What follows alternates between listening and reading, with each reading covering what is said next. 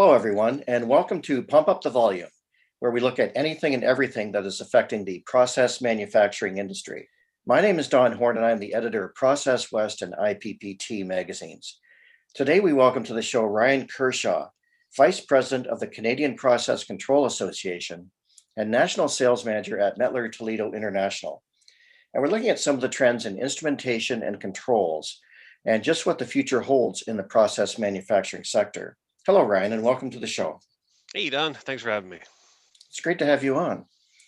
Now, how has instrumentation and process control changed, and how is it becoming more of a strategic topic with Industry 4.0?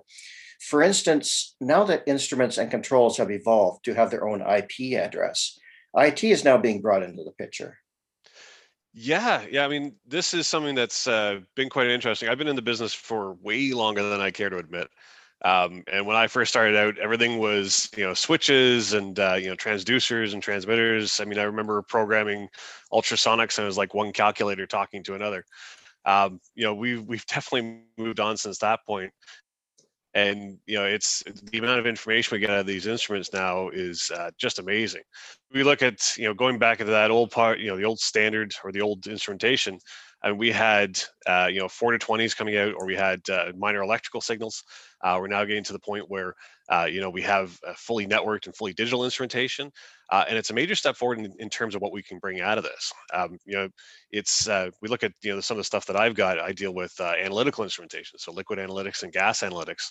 And if we look at a simple pH sensor, it used to be that you were really limited to just the pH value coming out of there.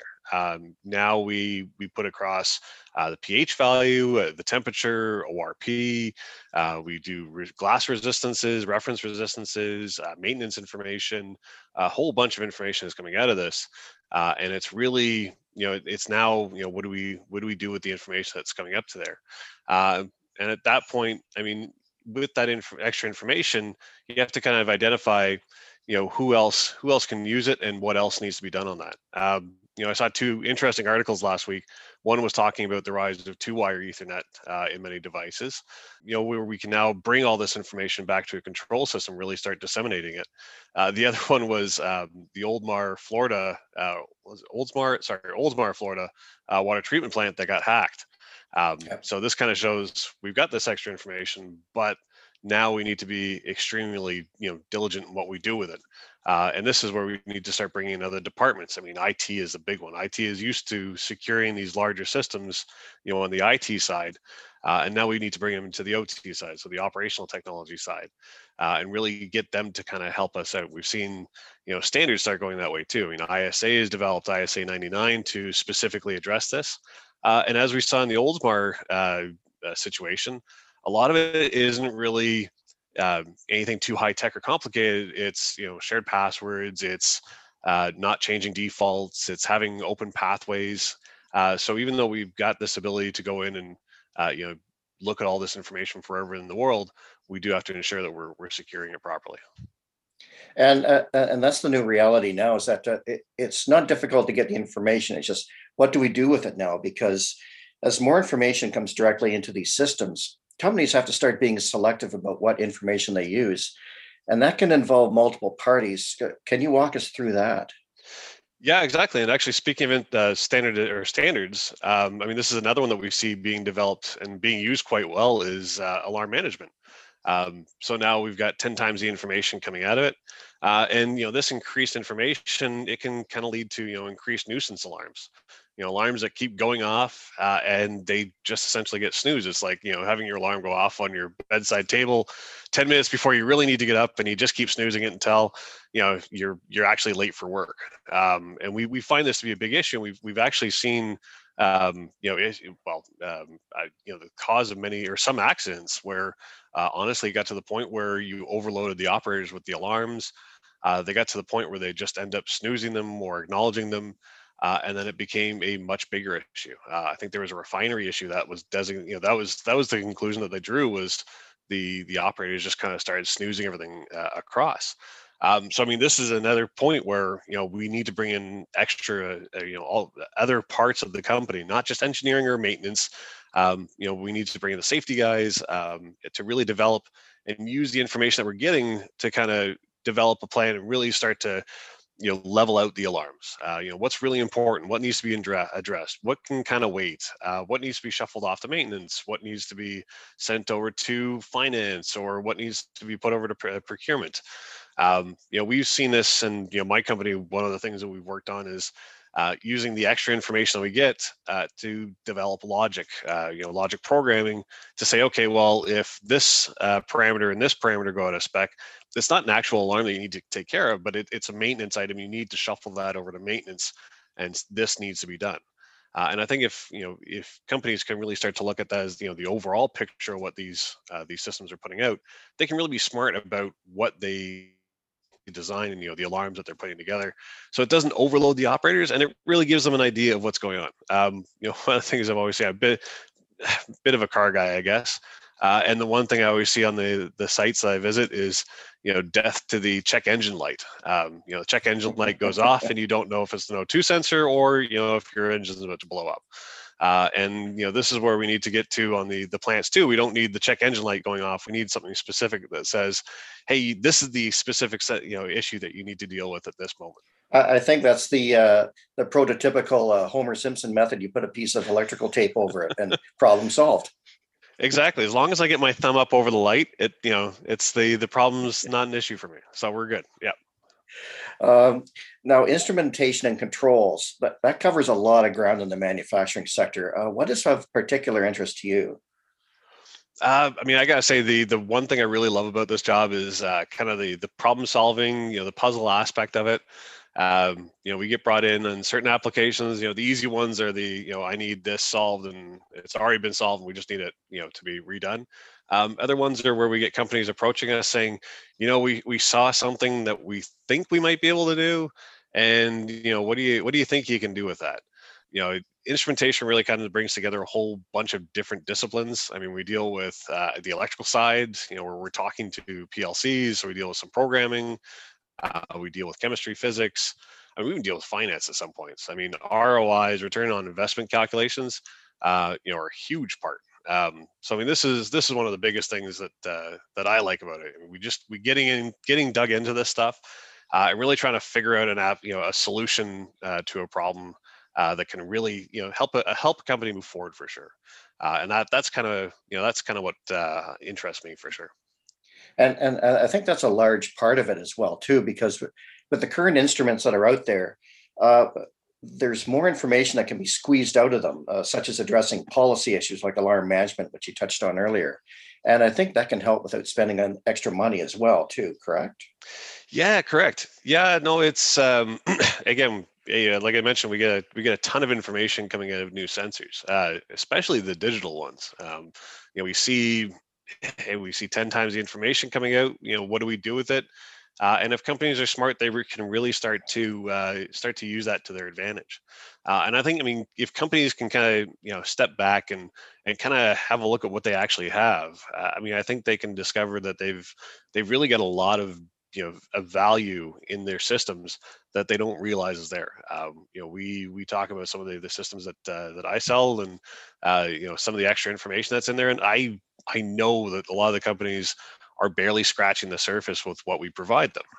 They don't deal with half of the options or half of the features that a lot of the systems come with. And even outside of what we supply, we can look at Coriolis meters. Coriolis meters, big thing out of them is they also provide density as usually a secondary measurement, and that's actually where we find a lot of value in not just those sensors, but just about everything else out there. Is usually when we put together a measurement, we're talking about multiple different measurements on top of that. So we look at pH and conductivity. They're always taking in temperature. So maybe you've got these sensors in there that are already putting out 3-4 different types of measurements. Are those being used properly? Can you potentially make use of them? Can you start to combine sensors? One of the cool things that's coming up is virtual sensors or soft sensors, where we might take two completely separate sensors, bring them back into a control system where they use those two measurements to kind of do an internal compensation. So, previously with pH, we'd use temperature to kind of help make that more accurate. Well, now in a PLC, we might combine something, say like a pH and ORP sensor to get relative hydrogen, or something like that. We might combine CO2 and oxygen to get us, respiratory quotient on there. It's kind of neat to bring those sensors in. We've seen this in other applications. I know I've seen other companies do presentations about that as well, where they can bring in, sensors from two different sides of the plant, and then give you a completely different measurement. So, we see that as being a big thing going forward. Not having to spend a whole lot of extra money, maybe a bit of programming on top of it. But now we can take all these different components and bring them in, and really generate a whole bunch of extra value on there. And I think it's one method that a lot of companies do is that, you throw up money at the problem and hope that it gets fixed. Now, aside from capital expenditures on new equipment, are there techniques of new methods of operating that can provide a cost savings for manufacturers? Yeah, definitely. Yeah, I mean, and this is where we talk about some of the financial aspects of instrumentation and controls. One of the biggest cost savings in instrumentation controls is increasing accuracies. Well, increasing accuracies, repeatabilities, making the system work much better. And we can really see, again, companies that can go in and really kind of tweak what they have, try to streamline everything down, can realize massive cost savings without having to make the investments. And I say that as a sales guy. I'm the type of guy that really wants companies to make the investments. I don't get paid unless they do. But we also like to see companies, thrive, because we know good, healthy companies are companies that are going to be good for us in the end of it. I mean, accuracy is always one big thing, and like I mentioned, the better the accuracy, the measurement, the better the accuracy, the control. The less product you're going to waste. The less extra effort you're going to put into something without having to, the less off spec product you're going to have. Calibration is always a big one that we push through. I mean, I'm in the analytical side of things, not the physical measurement side. And analytical sensors are fussy. I mean, they require constant attention.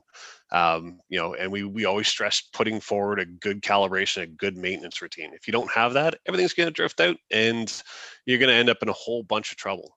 But I mean, one of the big things that we look at, this is the shift to we see the shift towards digital, but we also see a lot of companies kicking and screaming to get into there.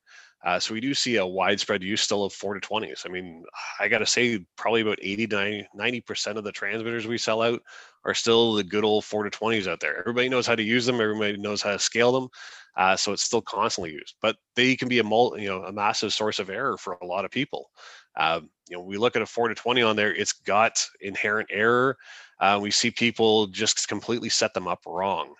So they set them up in a manner that doesn't allow them to control properly. And I think if people go back in, or if engineers go back in and have a good look and try to tighten things up a little bit, maybe use some advanced maybe a dual scale or so what have you on there, it can help them really push things forward. I mean, accuracy, whenever we deal with percentages, I mean, the one thing everybody has to remember is when we're dealing with percentages, 1+1 doesn't equal 2. 1+1 equals 2.01. There's the cumulative effect of each minor improvement that you make on there. So if you can improve one part of the system by 1%, and then you can improve the next part of the system by 1%, the next part, you start to see this compound growth within the inherent accuracy or the inherent efficiency of the system, and it really helps to kind of make things work a lot better. The other thing is we deal with, and this going back to the old days where it was one calculator talking to another, and you had to write everything down on a sheet of paper. Well, the transmitters today have a ton of extra horsepower on them, whether we deal with level, temperature, pressure, or flow. One of the things we always see in there, especially in some of the ones that are talking to a PLC, or controlling a system, is a PID algorithm that goes unused. PID is one of these things that nobody really wants to touch. They like the on-off controls. It's simple. You flick a switch and you switch it off when you don't need it again.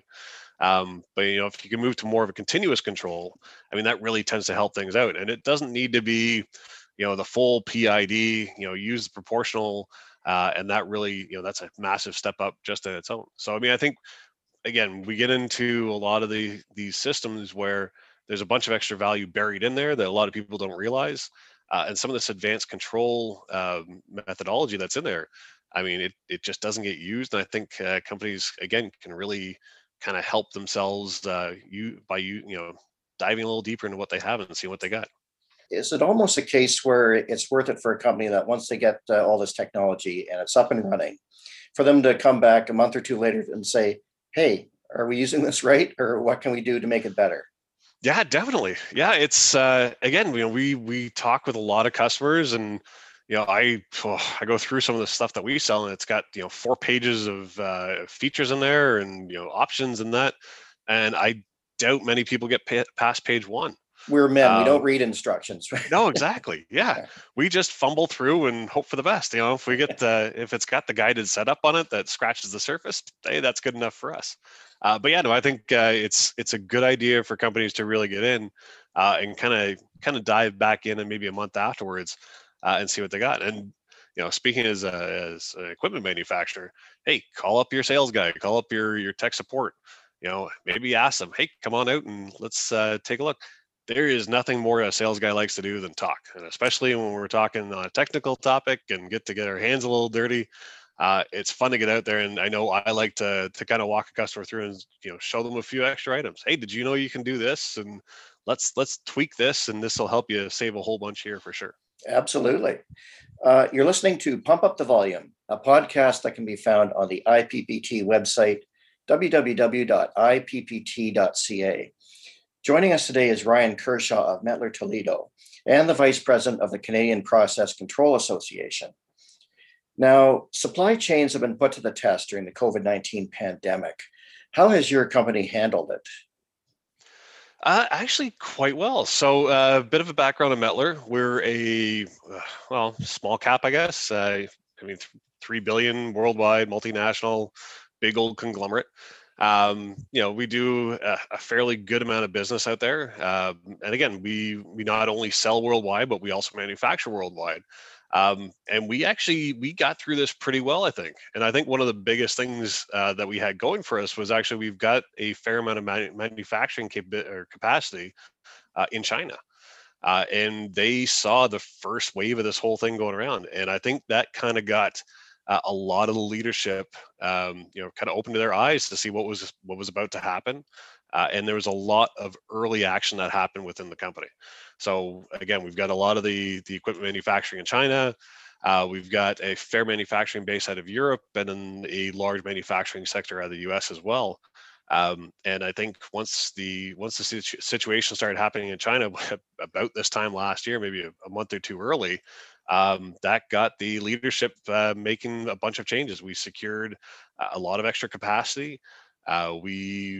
I think they put the factories in Europe and America sort of in overdrive to kind of build capacity ahead of any shutdowns.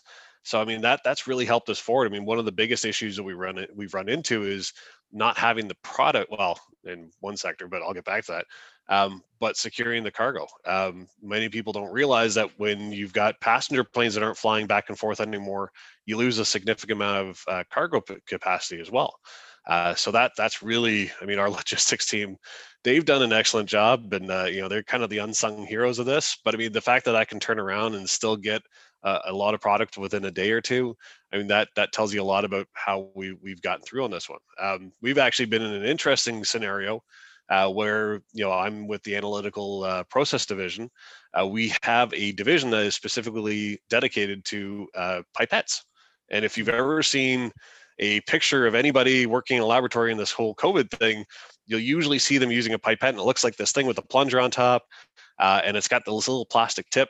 Well, every time you do an experiment, I mean, each lab has like a dozen of these things, and each time you do an experiment, that plastic tip has to be chucked. And you can imagine how many of those plastic tips they've been going through. And that division has just been on fire. We've got two factories, one in, I want to say Oakland, and the other one in Tijuana. And they have just been running nonstop. They've been trying to increase capacity. They're at the point right now where, I mean, they just can't keep up. Any spare product that comes out of there is snapped up within seconds.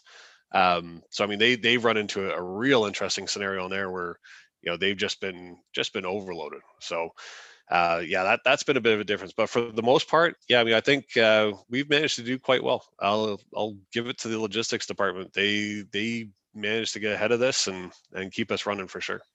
And I mean, logistics, it's such an underappreciated vocation because it's a bit like a Jenga tower. When you take out one small little brick, it all may come down on you. Yeah, it's like IT or tech support. If you don't know that they exist, that means they're doing their job. But as soon as you realize they exist, it's usually because something's gone wrong. Mhm. And yeah, no, they are unsung heroes of this one for sure. What do you see happening in control systems that companies should take advantage of now to remain competitive? So yeah, I mean the digital revolution, industry 4.0, IoT. I mean this is all stuff we're moving towards. And we don't see, and we see some of the bigger, more advanced companies definitely taking advantage of it. But we don't see many of the other companies making a move on this one. Again, 4 to 20 still seems to be our biggest seller in terms of transmitters. And I talk to people and ask them, well, why don't you move to something a little bit more advanced? I think the one big thing is nobody's developed the infrastructure and nobody has the personnel for this one. So, I mean, if I'm going to talk about how companies start moving forward, hey, start to go towards the more networked capability on there. Start to make use of the information that's coming out of your sensors.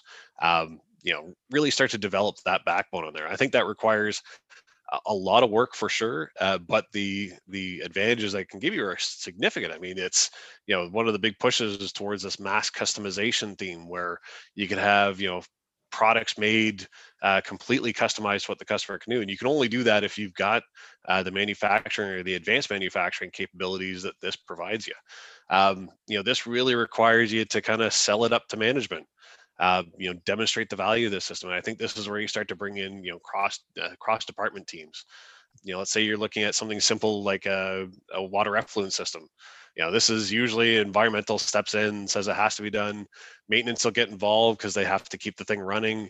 Engineering designs it. But what about stuff like, finance? Bring the finance guys in. They might want to know how much is leaving the system, how much is leaving the factory at all times.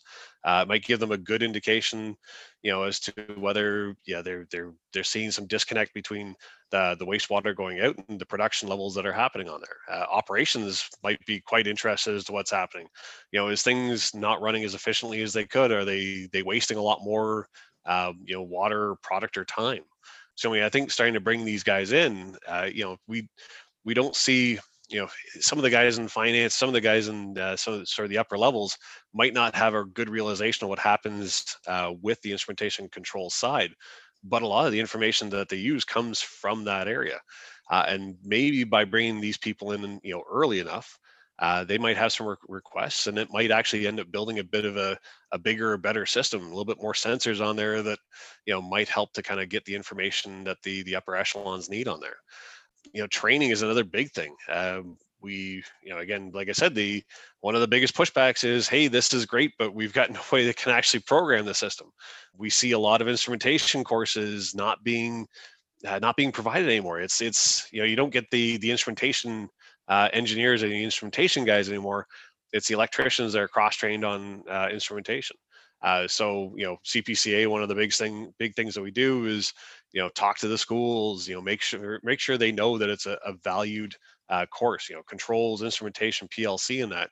And then we also work with other companies. I mean, we launched not to kind of brag here, we launched a cool little initiative where we started working with McMaster to provide upskilling training. So Industry 4.0 automation, CPCA, we realize that we're not exactly trainers, but hey, we can connect the people that can provide with the people that want. And I think it's really valuable to make sure that your people are trained on how to interface with this new landscape that's coming up. I think that's definitely one of the big ones. Training. Make sure you have the backbone, the backbone of the system, and make sure you get people involved on this one. Instrumentation is one of those jobs. I mean, I always say the hardest part of my job is trying to tell other people what I do. It's an unsung job, but it touches every aspect. And I think if we can try to promote that to other departments within the companies, it can help them, especially get the information that they require. I think it's something that we've all adjusted to now with different ways in how we work and how we operate. It's trying to roll with the punches, so to speak, and continue to succeed. From your own perspective, personally, what have been some of the surprises, challenges, and successes you've had? In the past year, definitely the switch over to digital has been an interesting one. I got tasked with handling our digital sales tool back in January. We had somebody heading off on leave for a year, and my GM tapped me on the shoulder and said, congratulations, you're going to take this over for a little bit. Should be an easy job. Nothing's going to happen that's really going to really force you on this one. And the next thing you know, March hit, and the lady that I was taking over with waved at me as she was leaving and said, "Good luck." And it became a major part of my life at that point. So we managed to push through it, and that's been the big one. I mean, the digital aspect, the fact we're chatting on Zoom here, we use Teams in the office. It was interesting. I remember back in February, just before we all went into lockdown, chatting with my boss on Teams that they just introduced out to the company, being like, "Hey, isn't this cool? We can chat on video." And then a month later, it became really common. So that was a big shift for sure. But no, I think it's been good. It's been a good shift. I think it's put it's helped us kind of develop these extra tools. And going forward, I think we'll probably still end up using them. I think we'll still get out. We'll see applications on that, but having the ability to communicate quickly with a person face to face over Zoom or that has been a big shift and a good one for sure. I'd like to thank our guest, Ryan Kershaw, for joining us today and for sharing some valuable insights on instrumentation and controls. Thank you very much, Ryan. Yeah, thanks for having me, Don. If you'd like to be a guest on our podcast, Pump Up the Volume, you can send an email to myself, Don Horn, at dhorne@ippt.ca and put in the subject line, Pump Up the Volume. Stay safe, everyone, and take care.